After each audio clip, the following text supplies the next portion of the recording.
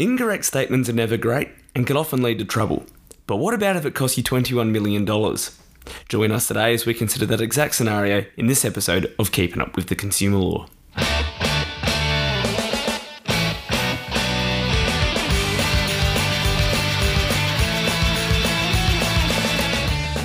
Welcome to episode 2 of Keeping Up with the Consumer Law. My name's Joel Grieger. Joining me today is my co-host Joel Lisk. Hello.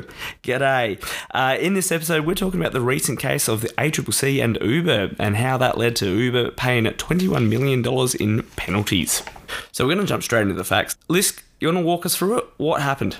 Yeah, so the ACCC and Uber, as an interesting case, it's a mix of different things. It's a bit about pricing representations and it's also a little bit about cancellation rights. So if we delve into it, I think a lot of people, well, I know how to use the Uber app. Do you? Yes, I've definitely used the Uber app. Yeah, it's turned out to be a little bit more convenient than taxis for a while there. So we're talking about the Uber app. So when we log on to the Uber app, I think we're all relatively familiar with UberX. So that's the normal service you and I would book if we wanted to go for a trip around the town. Of course, a lot of us also know about Uber Comfort, so, the next level up.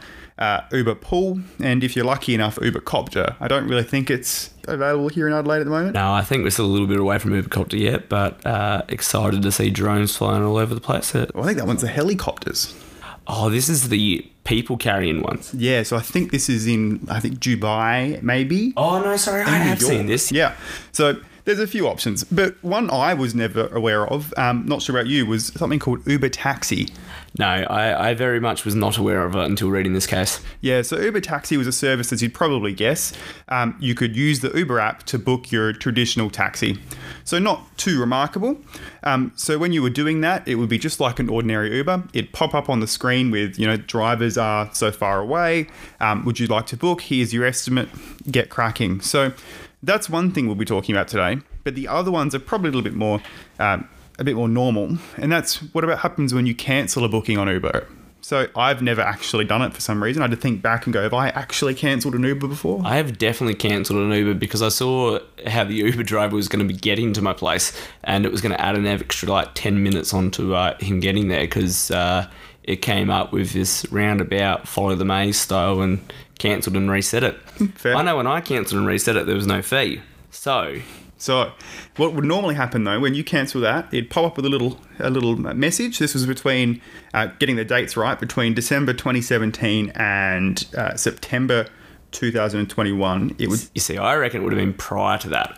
I moved in 2016, so I reckon it would have been 2016 when I was using Ubers mostly. So prior to the glory days of this case. Yeah, do you remember seeing a message saying, you may be charged a small fee since your driver is already on the way? I do not recall that because that was definitely no later than 2016. So whenever you cancel, the ACCC alleged and Uber agreed that between those time periods, the December 2017 and September 2021, you would have got that message. You would have been told you may be charged a small fee since your driver is already on their way.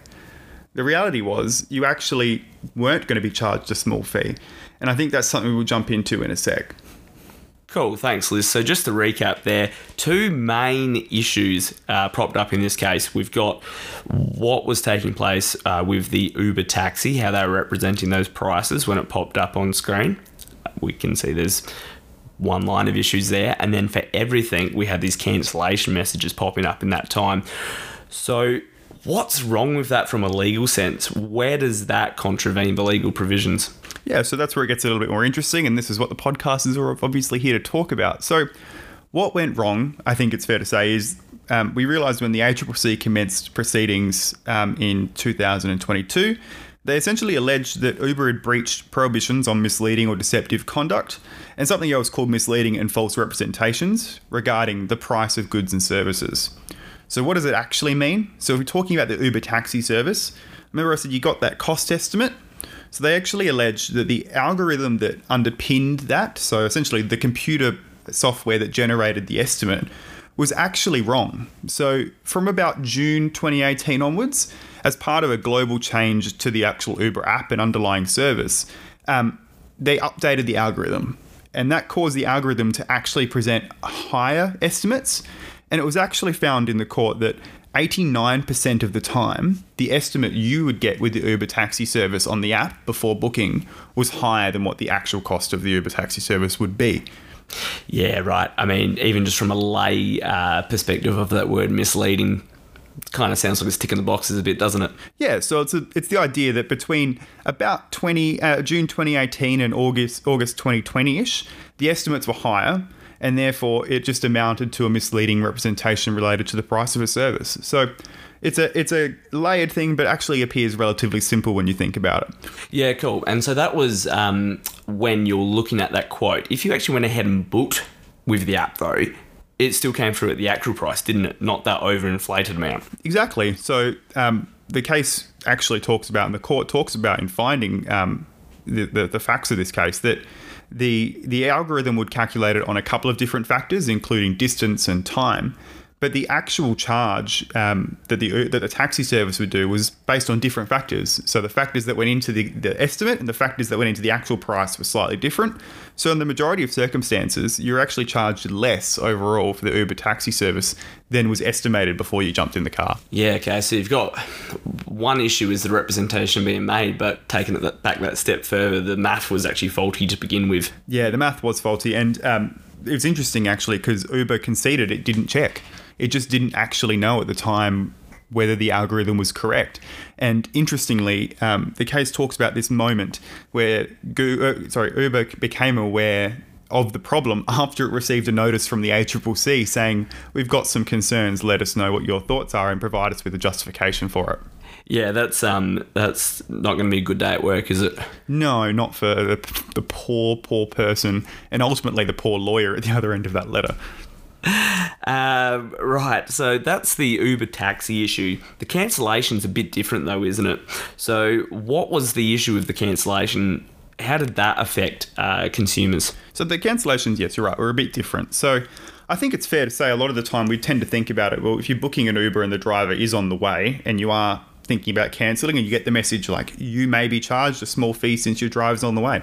It kind of makes sense. I mean, that makes sense. If you're stuffing them around because they've started driving, they've started using petrol, if you change your decision, you cop something. Yeah, it's not the same as a taxi service where, you'll either hail it down on the side of the street because they're coming past you, or, if you book it over the phone, they don't have your payment details. So if you don't want to take it, you just disappear. And I guess this now comes down to the fact of that difference between what might kind of seem, that sounds right, and what the actual terms are in the agreement between you and the provider. And that's where this really came down to the crunch, didn't it, in those terms? Yeah, exactly. So the reality was that the Uber's terms and conditions actually allowed a person to cancel a booking for free without a charge within 5 minutes of booking the service, for everything except an Uber pool, which you had 60 seconds to cancel.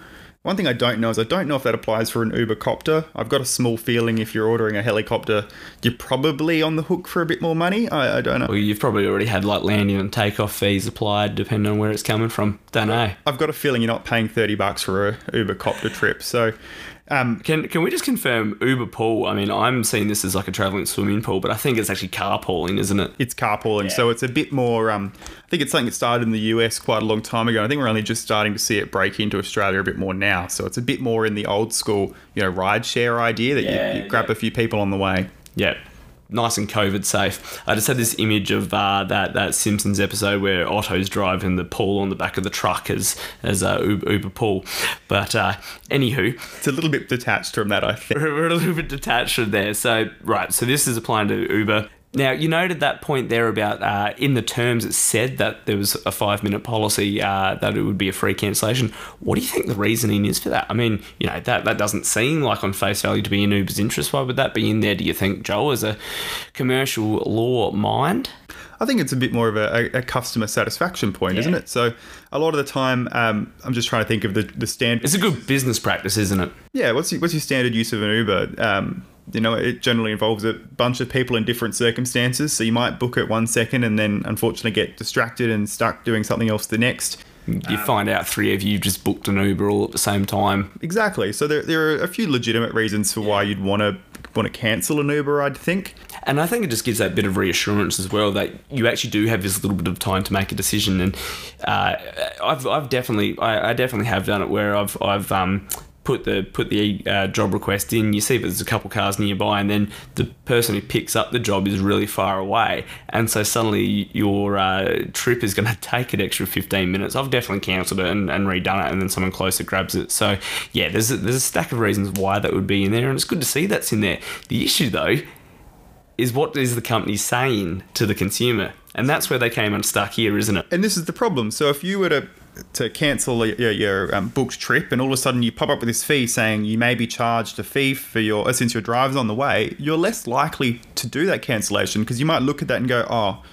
well, I was just about to go grab something quickly to eat and then jump and book in another Uber. But I guess if it's already on the way and I'm going to get charged a $5 cancellation fee or something, just to be clear, the message didn't tell you how much the fee was. It just said you may, didn't it? It didn't say you will. It said you may. And so that's the thing. It's what impression does it create in your mind? In mine, it goes, oh, actually, I'm going to get hit with a fee here. I may as well just go ahead and jump in the car anyway, and I'll deal with what I need to deal with later. And that's the real issue here, isn't it? It's created this perception that's inaccurate and amounts to a contravention of those provisions on that basis that prevent against misleading or deceptive conduct. Yeah, so in both this case about the cancellation messages and in terms of the Uber taxi pricing, Uber actually admitted after the ACCC commenced the proceedings that it did do the wrong thing. Awesome. Well, I think that's a great segue into our next part, which is, what is the law? We've dropped this term misleading or deceptive conduct a few times now.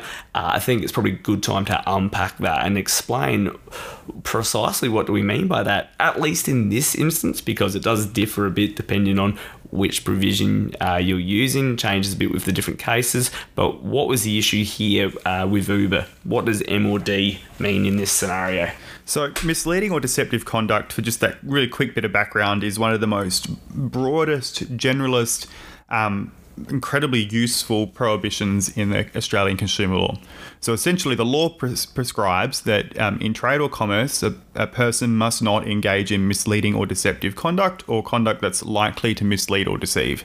So that's a really legal test, but essentially the idea is you shouldn't be engaging in conduct with other people in business where the conduct and the representations together are likely to lead a person into making an error.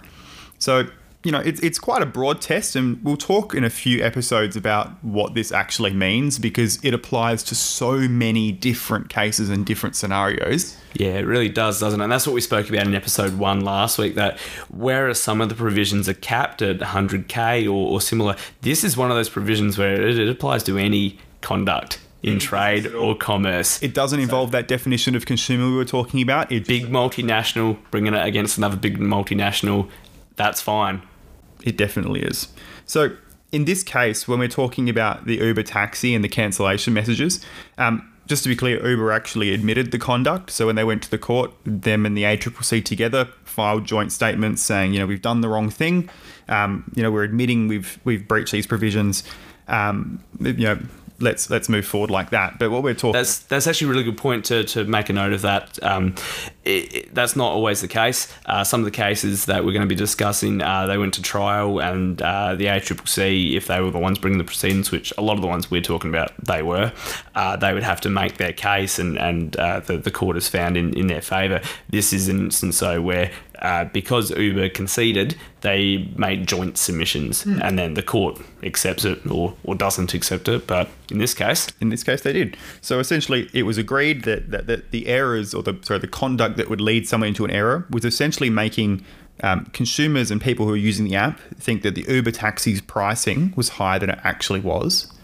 And in the second case, that when you were going to cancel an Uber booking, that you'll be charged a fee for that cancellation, when in fact that was never going to happen.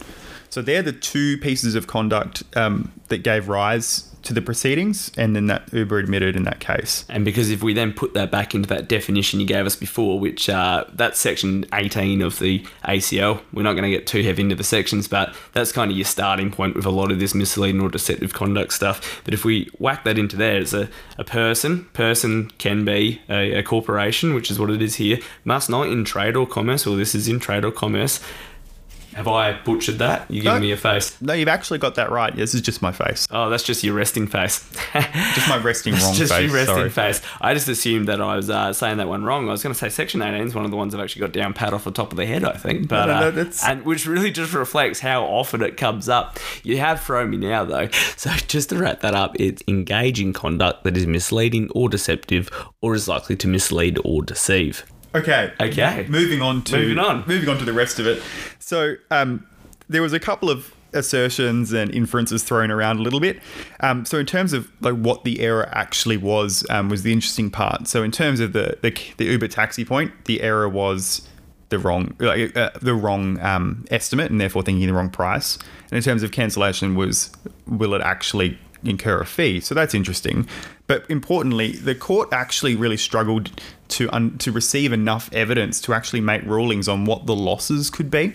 So I think it's fair to say the inference is open to you and I and everyone listening that if the price for the Uber taxi was estimated at being higher than it actually was, you're probably likely to check what the price of an Uber X is or an Uber Comfort. Now, to be super clear, when we say Uber taxi, we're talking about other taxi companies, are we? So Uber Taxi worked by connecting you with companies, with taxis existing. So it's not an Uber driver as such. No. It's the Uber app is then sending the job out to a pre-existing third-party taxi company that has this arrangement. So what it's saying is this is our Uber taxi arrangement. It's going to cost you this much. Here's our cheaper Uber option if you'd like that one.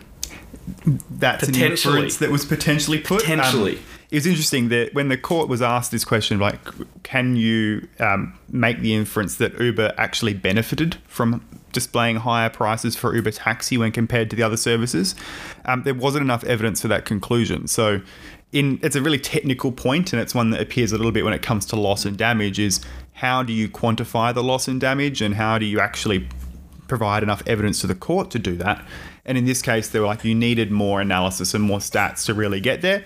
So that's one interesting point. And on the next, in terms of cancellations, because Uber wasn't actually charging the cancellation fee, there wasn't really much in the way of loss. So it's actually quite interesting. So people would have continued with their ride, but would they likely to have gone with an Uber in the first place and after the fact? And one last point I kind of want to make about the law point of this one, which is interesting for us all to know, is, of course, that Uber wasn't actually aware that the algorithm for Uber Taxi was causing problems based on the facts of the proceedings and the judgment. So, and why is that particularly important to note? This idea of, well, they're unaware. Is that a free cop out?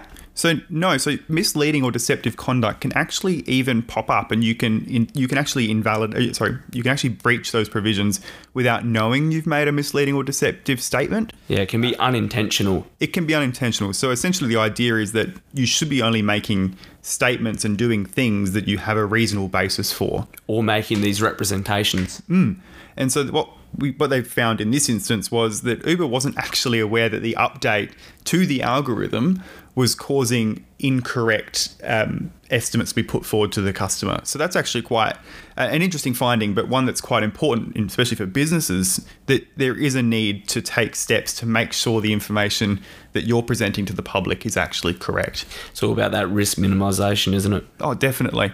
And I think when we get more and more into technology, it tends to be more of a risk. So is your AI bot that's dealing with a customer presenting correct information all the time? Well, it's really, really hard to tell. But what steps are you taking to ensure that it does? That's the important part.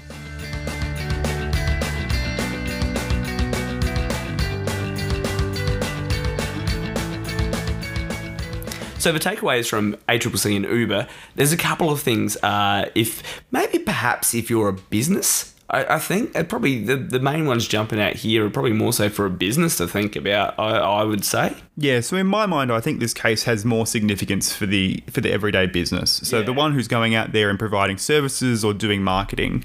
And I think the main takeaway is making sure the statements you make are actually having a reasonable basis. Is what the content, what the marketing, what your salespeople are saying to customers, is it correct? do you actually have a ground for saying what you're saying, and making sure that where you're a little bit unsure, you're actually avoiding those particular statements. Yeah, it's really breaking down that reasonable basis. What are you making these claims, these representations on? And I guess on that note, we do have a useful takeaway for the consumer as well in pause and think. What's their reasonable basis for making this representation to me? And in this example, it's actually quite difficult for a customer to look at the Uber app and understand that. But unfortunately, that's how a lot of these services run now. So if you're only presented with so much information, hey, it's fair to take a lot of it on face value. And in this instance, the cost estimates between the Uber taxi and the alternatives apparently were not overly extreme, but it was still an interesting example in, well, if we're being told an inflated price, what's the consequences of that? No, for sure. And I mean, you know, I'm quite certain that if I was looking at that, I would have assumed that that's the correct price. Yeah. And so I think when we jump across then to the cancellation statements, that one's a bit more technical and again, more for the business rather than the individual. But it's around this idea that there's a fine balance between the steps you take when dealing with your customers to ensure you retain your customers, and then also telling them what their legal rights are. So in this case, you want to retain the customer booking. You don't want customers just willy-nilly cancelling their Uber bookings, because that does have an underlying cost to your business. You've got drivers who are commencing travel to a customer for pickup, and they might be cancelled. So you want to stop customers just cancelling all the time, but at the same time, you don't have a basis for charging them a fee.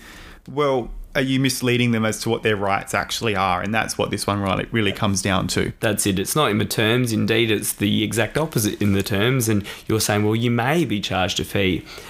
Those words just don't cut it, do they? No. They create this different image in the mind of the person listening, and that's how you go and get yourself in trouble. Yeah, and so I think that kind of really encapsulates this case. You've got two different statements that actually have quite similar takeaways and quite similar objects to them. You know, this idea that making statements with a reasonable basis is important, but also making sure the statements are accurate as to your legal rights and to the rights of the customers you're dealing with. Yeah, and I'm sure in other cases we'll get into the issue of misstatements through part truths or silence and that. But yeah, this is a case where it's a poor choice of words. I'll say one of the ones I'm looking at is dealing with one of my favourite topics of strike-through pricing and essentially what's was now pricing. And I think anyone who used to work with me would know that it's some of my favourite stuff to deal with.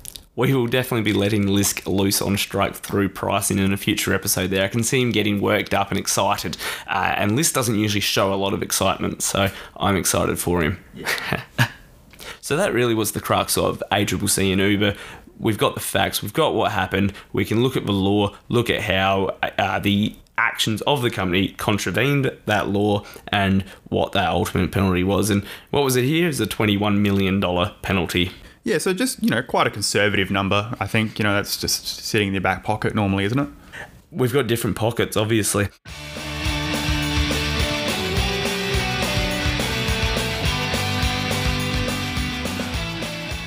So where to from here? As we've said, this is legal education. It's not legal advice.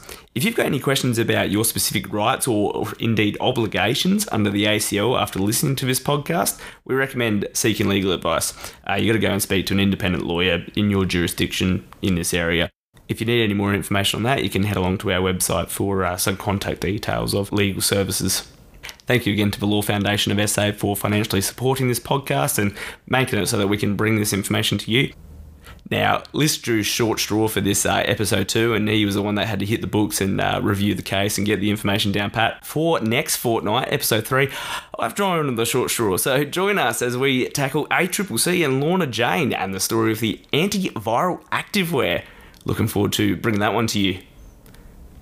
Of course, if you want more information on any things we've talked about today or just want to learn more about the podcast, you can head over to our website, which is consumerlaw.media, or you could also follow us on most of the socials. We've got Instagram, Twitter, Facebook, and LinkedIn. So that brings us to the end of today's program. So thank you for listening. We look forward to you joining us for our next episode. Stay classy. Nah. That's Anchorman. No. Yeah, it's Anchorman. Okay. Next week we'll have our sign off. Next fortnight, actually. Next fortnight. Okay. Bye. Bye.